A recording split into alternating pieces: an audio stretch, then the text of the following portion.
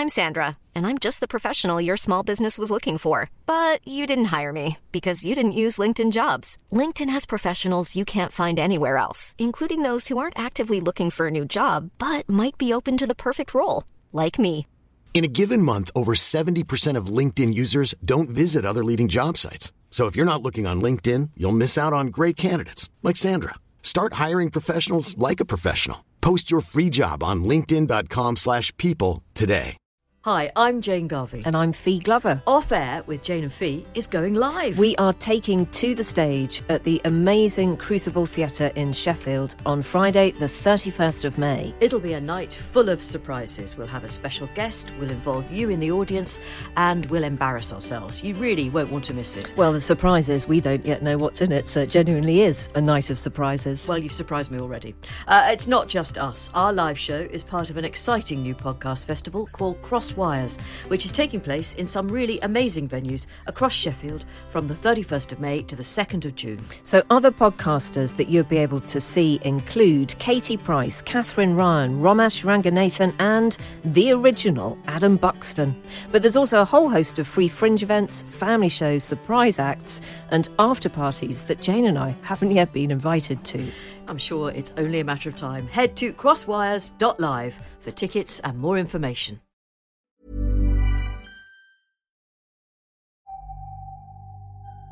If you're a young, new Russian patriot in your beige uniform with red beret, this is your anthem.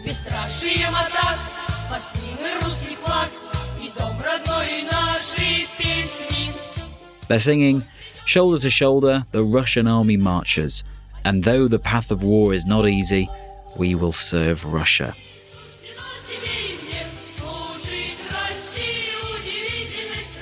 This is the Unarmia, Russia's youth army. It's in just about every school in Russia. The kids go on PR tours, they appear with Putin. They're almost everywhere, they're almost inescapable in society. And the numbers involved are growing and growing rapidly. It's not your ordinary after-school group. They spout hate and prepare for battle, on the battlefield and online. How is Putin trying to mould a new generation of zealous ultra-nationalists? And why are Russian teenagers falling for it? You're listening to Stories of Our Times from The Times and The Sunday Times. I'm Luke Jones. Today, meet Generation Z, Russia's new fascists.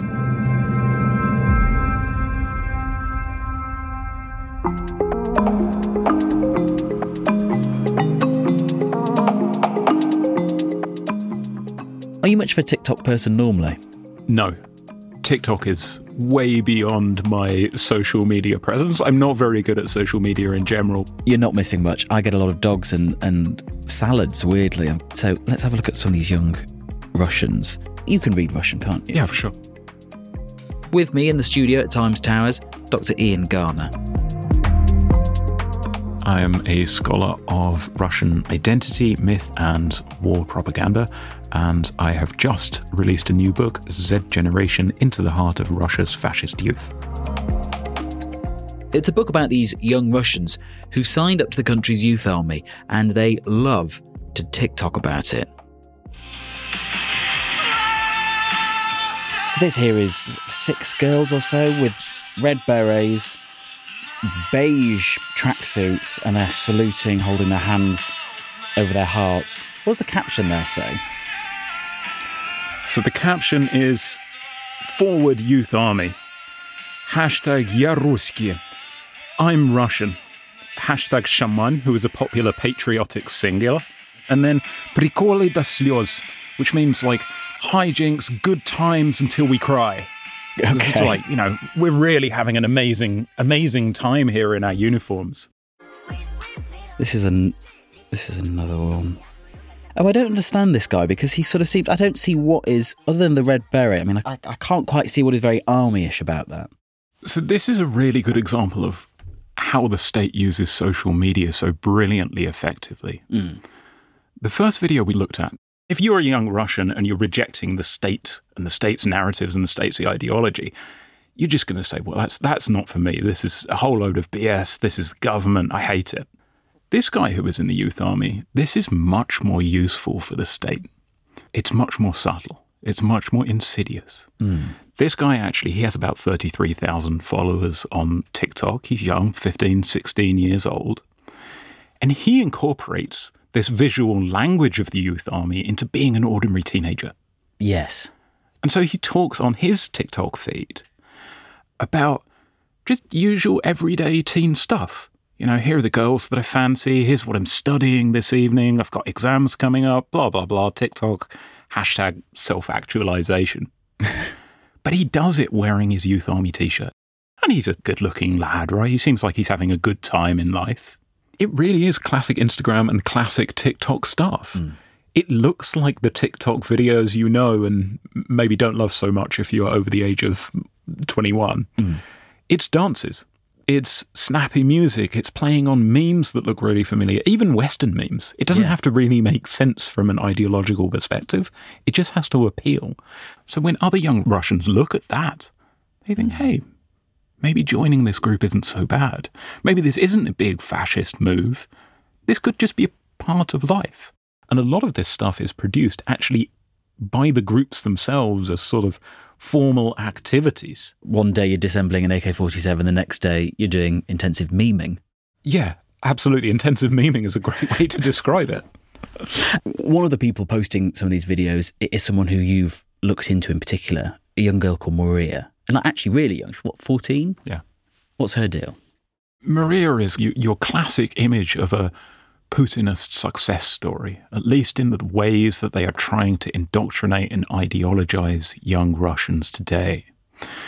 Maria lives in the southwest of Russia, so we're not talking about sort of liberal, metropolitan, cosmopolitan Moscow, St. Petersburg, where people have a bit more money and more links with people abroad.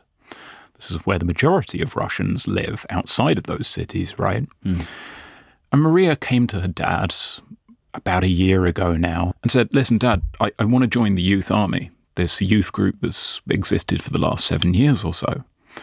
And her dad, Yuri, is a pretty classic Russian millennial dad.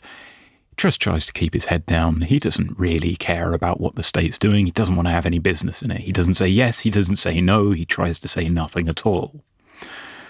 And Yuri said, well, a bit surprised, but sure, go ahead. You know, you can sign up. And Maria was able to sign up to the youth army. You can do it online. You just download an app, fill in your details, and lo and behold, you're in. I did it myself. So I'm technically a member of the youth army. So if they wonder why Ivan Ivanov from Belgorod has never turned up to parade duty, it's because it's you. I'm here. And since then, Maria's been going to youth army events, which involves lots of parading. It involves going to classes, learning about the so-called history of Russia, which is a very distorted form of patriotic history. She has participated in things like Victory Day events. But where the real excitement for Maria is online, is in creating these kind of little TikTok videos, diaries of her life, which are sometimes ordinary teen diaries, just like those we've seen, and are sometimes videos about how much she loves the youth army. And one really struck me that was Maria, after having had an argument with her mum, saying, well, you know what, screw you, Mum, I guess I'll just go live in the barracks. I'd prefer to join this family, this state-sponsored family, than be in your family. And of course, it's all teen talk. But it creates this environment for Maria's friends, who of course are following on TikTok, where it becomes very normal to engage in this sort of group.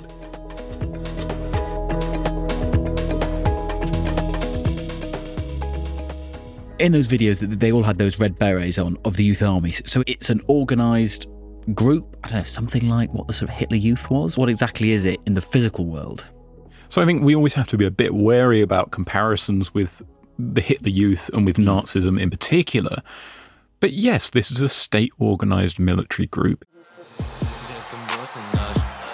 Putin increased military spending. He then created the Youth Army, a voluntary military cadet program supported by the Ministry of Defence.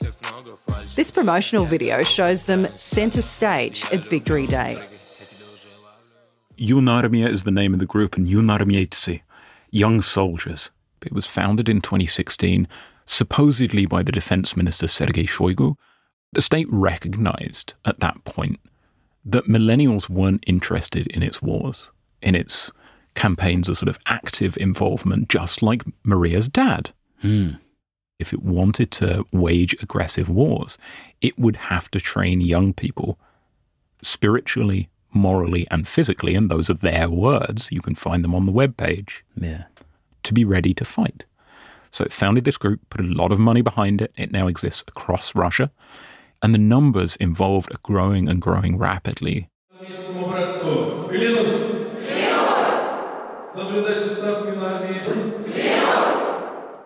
They've grown by about 300,000 in the last year alone. Gosh. To what kind of level? So now we're up to 1.3 million kids. It's what, sort of a tenth in terms of the youth population of the country? Yeah, so something like that. I was talking to folks who work in the youth army, some of the leaders. They told me we can't cope with the demand. Over the last year, we don't have the resources, and the state has actually just upped the budget for the youth army because it wants so many kids enrolled as young as 6. And the 6-year-olds don't get to fire the guns, but they practice taking the guns apart and putting them back together again.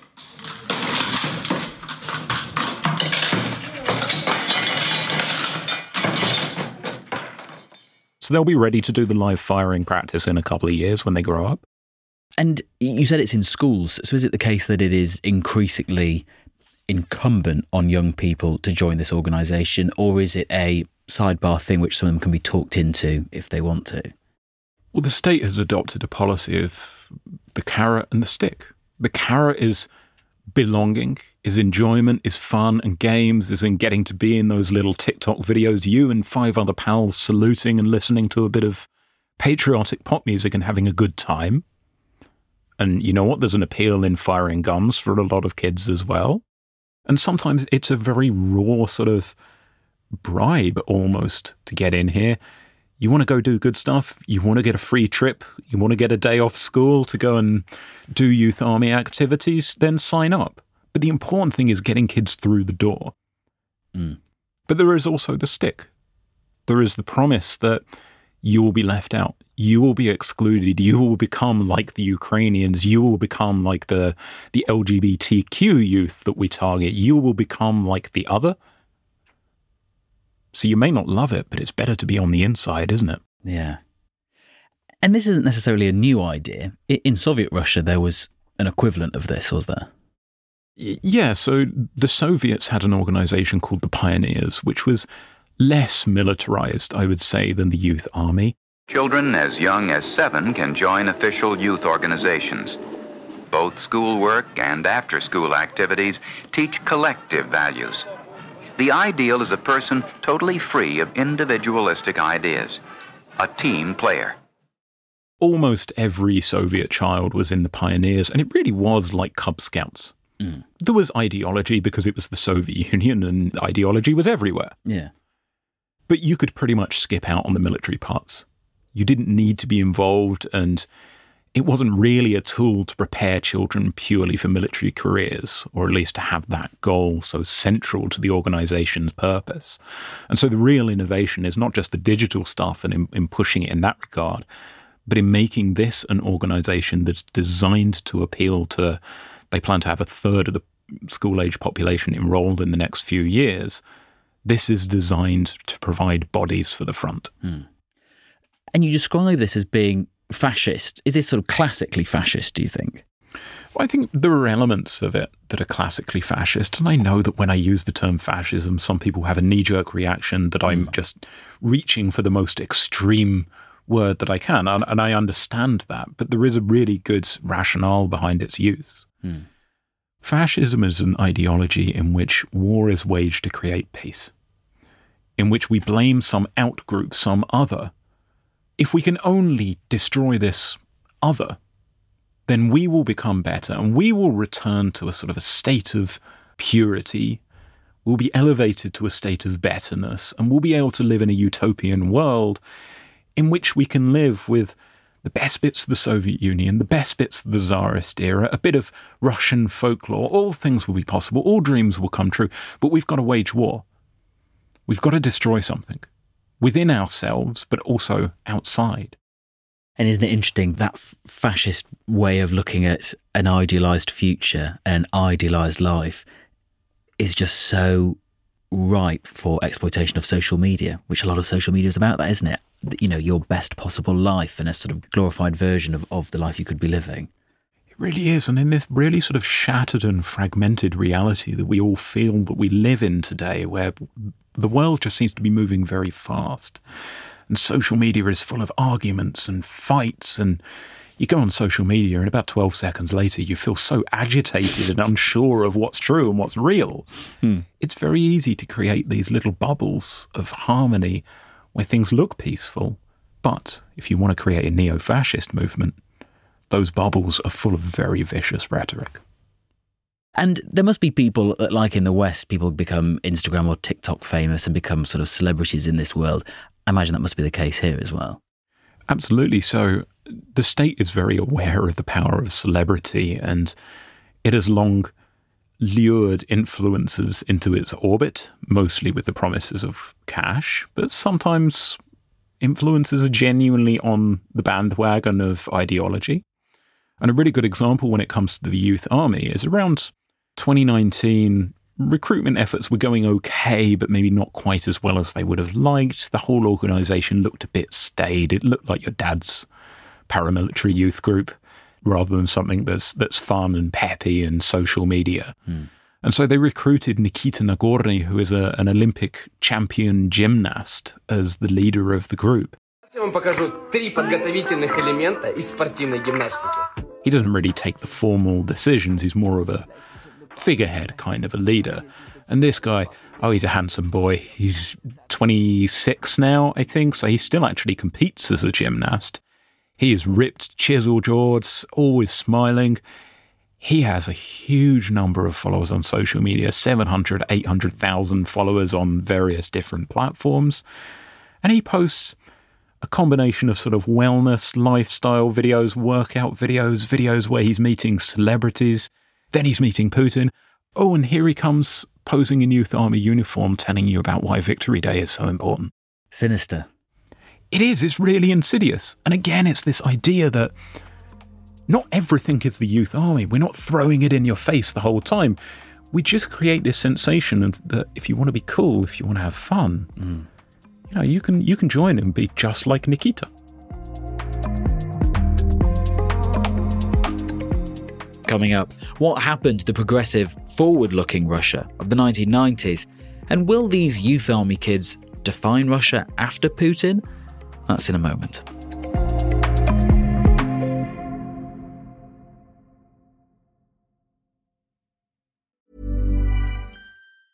Hiring for your small business? If you're not looking for professionals on LinkedIn, you're looking in the wrong place. That's like looking for your car keys in a fish tank. LinkedIn helps you hire professionals you can't find anywhere else, even those who aren't actively searching for a new job but might be open to the perfect role. In a given month, over 70% of LinkedIn users don't even visit other leading job sites. So start looking in the right place. With LinkedIn, you can hire professionals like a professional. Post your free job on linkedin.com/people today.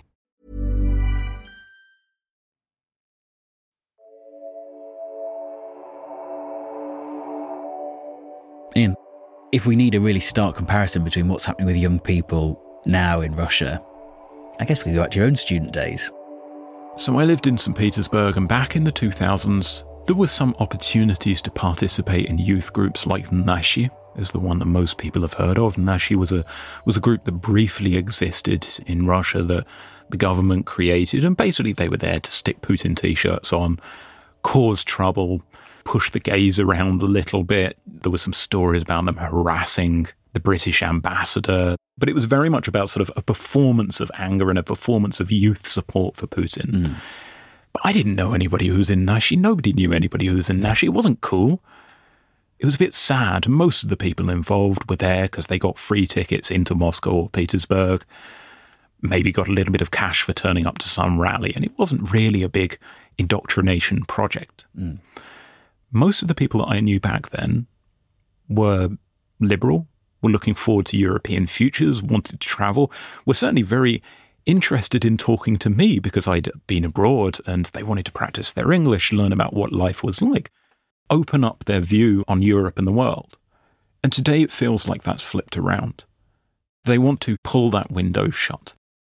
Can you give us an example of a person, how you knew them in the sort of mid-2000s, early 2000s, and how they're dealing with this now? Yeah, for sure. So there was a friend of mine, Sveta, who was quite close to in Petersburg, and she was such an ordinary person, remarkable in personality, but unremarkable in political beliefs and the way that she lived her life. And she took me on tours around Petersburg. She wanted to, show me the sights. She would invite me to family dinners. She wanted me to learn about Russia and show off what a nice place this could be. And she loved indie music.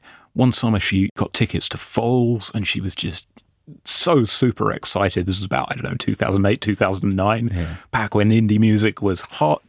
Back when the Foals were popular. Back when Foals were super popular. I'm sure they're doing very well for themselves now. And Sveta spent the last few years as a school teacher. That was always her intent. And so she's been wrapped up in the middle of this ideologization project as she's seen more and more patriotic content introduced into school syllabuses. And I reached out to her to talk to her about the book, and she knocked me back and said, things are difficult. I don't want to talk. Right? I certainly don't want to talk to anyone from the West. And I don't think she was being rude. She's looking out for herself. And a few days or a few weeks after we'd had that conversation, I saw a picture on her VK feed. VK is like the Russian Facebook, this popular social media network. And it was her and her colleagues standing in a school playground. There she was, sadly waving a flag. You have to give in. You have to do the performance if you want to participate in civil life. Certainly if you want to be involved in the lives of young people in Russia today. Where does the Z come into this? Because this generation is Generation Z, if you think of millennials and Generation X and all of that. But Z in itself is a bit of a Russia-Ukraine war meme in Russia as well. The whole symbolism of Z is really indicative of the way that the state can whisper meaning into something that is fundamentally empty. Because Z has no basis in Russian culture. There's no precedence for its use anywhere. Basically, they dreamt up its usage as a symbol of war when they didn't win the war in 3 days. Yeah. Does it even stand for anything? It stands for whatever you want it to be. Okay. It's a plastic symbol. Yeah. Some Russians who are opposed to the war use it to say, Zачем? What for? As in, why are we doing all this? Zачем? But it also means Z, za. And that means for. За мир. We're doing it for peace. За Россию. We're doing it for Russia. We can make it into anything we want. And now, the Z is just unmistakably a part of the war, unmistakably associated with a particular ideological campaign. And if it can do it with Z, the state can do it with almost anything in any context. Putin isn't going to be in charge of Russia forever. This war with Ukraine isn't going to continue forever. These 1.3 million youth army kids in Russia will have long lives ahead of them. Do you see this here today, gone tomorrow, like many memes on TikTok and trends that teenagers get into? Or is this something a bit more sinister which could grow up with them and change how Russia grows, even beyond the here and now? Well, in a sense, we don't know. We can't predict the future. But what I would say is that when we look at comparable regimes, when we look at Hitler's Germany, when we look at the Soviet Union, when we look even at groups like ISIS, we know that de-radicalization doesn't generally happen overnight. And when we think about what young Russians are being taught, they are being taught that everything on the outside of Russia is bad, is evil, is threatening. I think it's fair to surmise that those who are on the inside of this world, as things go wrong for Russia, or as potentially, let's say, Russia spectacularly loses the war, Putin is deposed, there is the chance for a fresh start. They're not going to be looking within themselves and within Russian society for the answers about where to start to change things. They're going to be looking for other people to blame. As they're taught that traitors and the West are to blame for Russia's failings to become a great power again in the wake of 1991 when the Soviet Union collapsed. And therefore, I think we have to think about what we're going to do with this generation. Now, I might be wrong, and I will be very happy to be proven completely wrong about that. Nothing would make me more joyful. But from a policy perspective, it's a mistake to assume that we're wrong. If we do nothing, we're only storing up more trouble for the future. But if we act now, we can potentially do something about it. Act now in what way? So I think the good news is that while the Russian state is very savvily using digital media to influence young people's opinions, the state is also very lax about cybersecurity and digital security. They don't have the technological capacity that, for example, the Chinese state does to monitor what's happening online. And the state is borderline incompetent in almost all things. Therefore, we can intervene.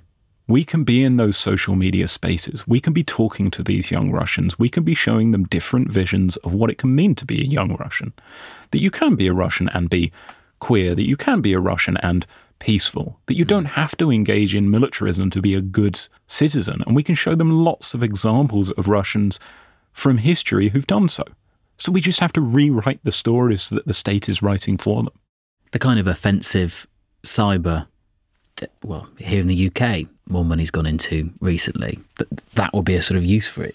Yeah, absolutely. And I don't like framing it in terms of war and cyber war because I feel it almost admits to the Russian state that we are waging war with them. And I think that's a very morally awkward and strategically improper thing to do. But in a sense, it's a defensive act. If we can convince kids not to pick up guns ultimately and fire them at Ukrainians or whoever is the next target, then that is a victory of sorts. Thinking back to those TikTok videos and the kind of ones that people like Maria were doing, what do you think when you look at them? They all seem so happy and are doing fun things, but they're being absolutely brutalised. I mean, it's quite upsetting, weirdly, thinking about what lies ahead for them. It is, and I probably come across as very cynical and pessimistic and maybe even angry about what's happening. And in a sense, I'm angry. But I would say above all, I'm sad. Because that Russia that was possible in the 1990s when this plurality of opinions and ideas exploded and when a majority of Russians, by some distance, said they wanted to become more liberal, they wanted to become more democratic, that Russia has gone. And for these kids, they are just kids. It's not their fault what is happening. It's sad to think that they're being pushed in this direction towards more war, which is going to mean their own lives being poorer economically and morally too. And of course, it's going to mean there are other very real victims, Ukrainians today, but who knows tomorrow.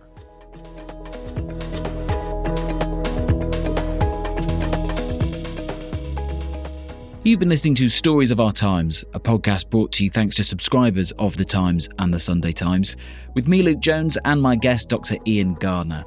Dr. Gardner's book, Z Generation, Into the Heart of Russia's Fascist Youth, is available now, and if you're a subscriber to The Times, you can follow all the latest news from the war in Ukraine at thetimes.co.uk. The producers were Edward Drummond and Max Kendicks. The executive producer is Kate Ford, and sound design was by Tom Birchall. If you can, leave us a review. It helps other people find us. See you soon.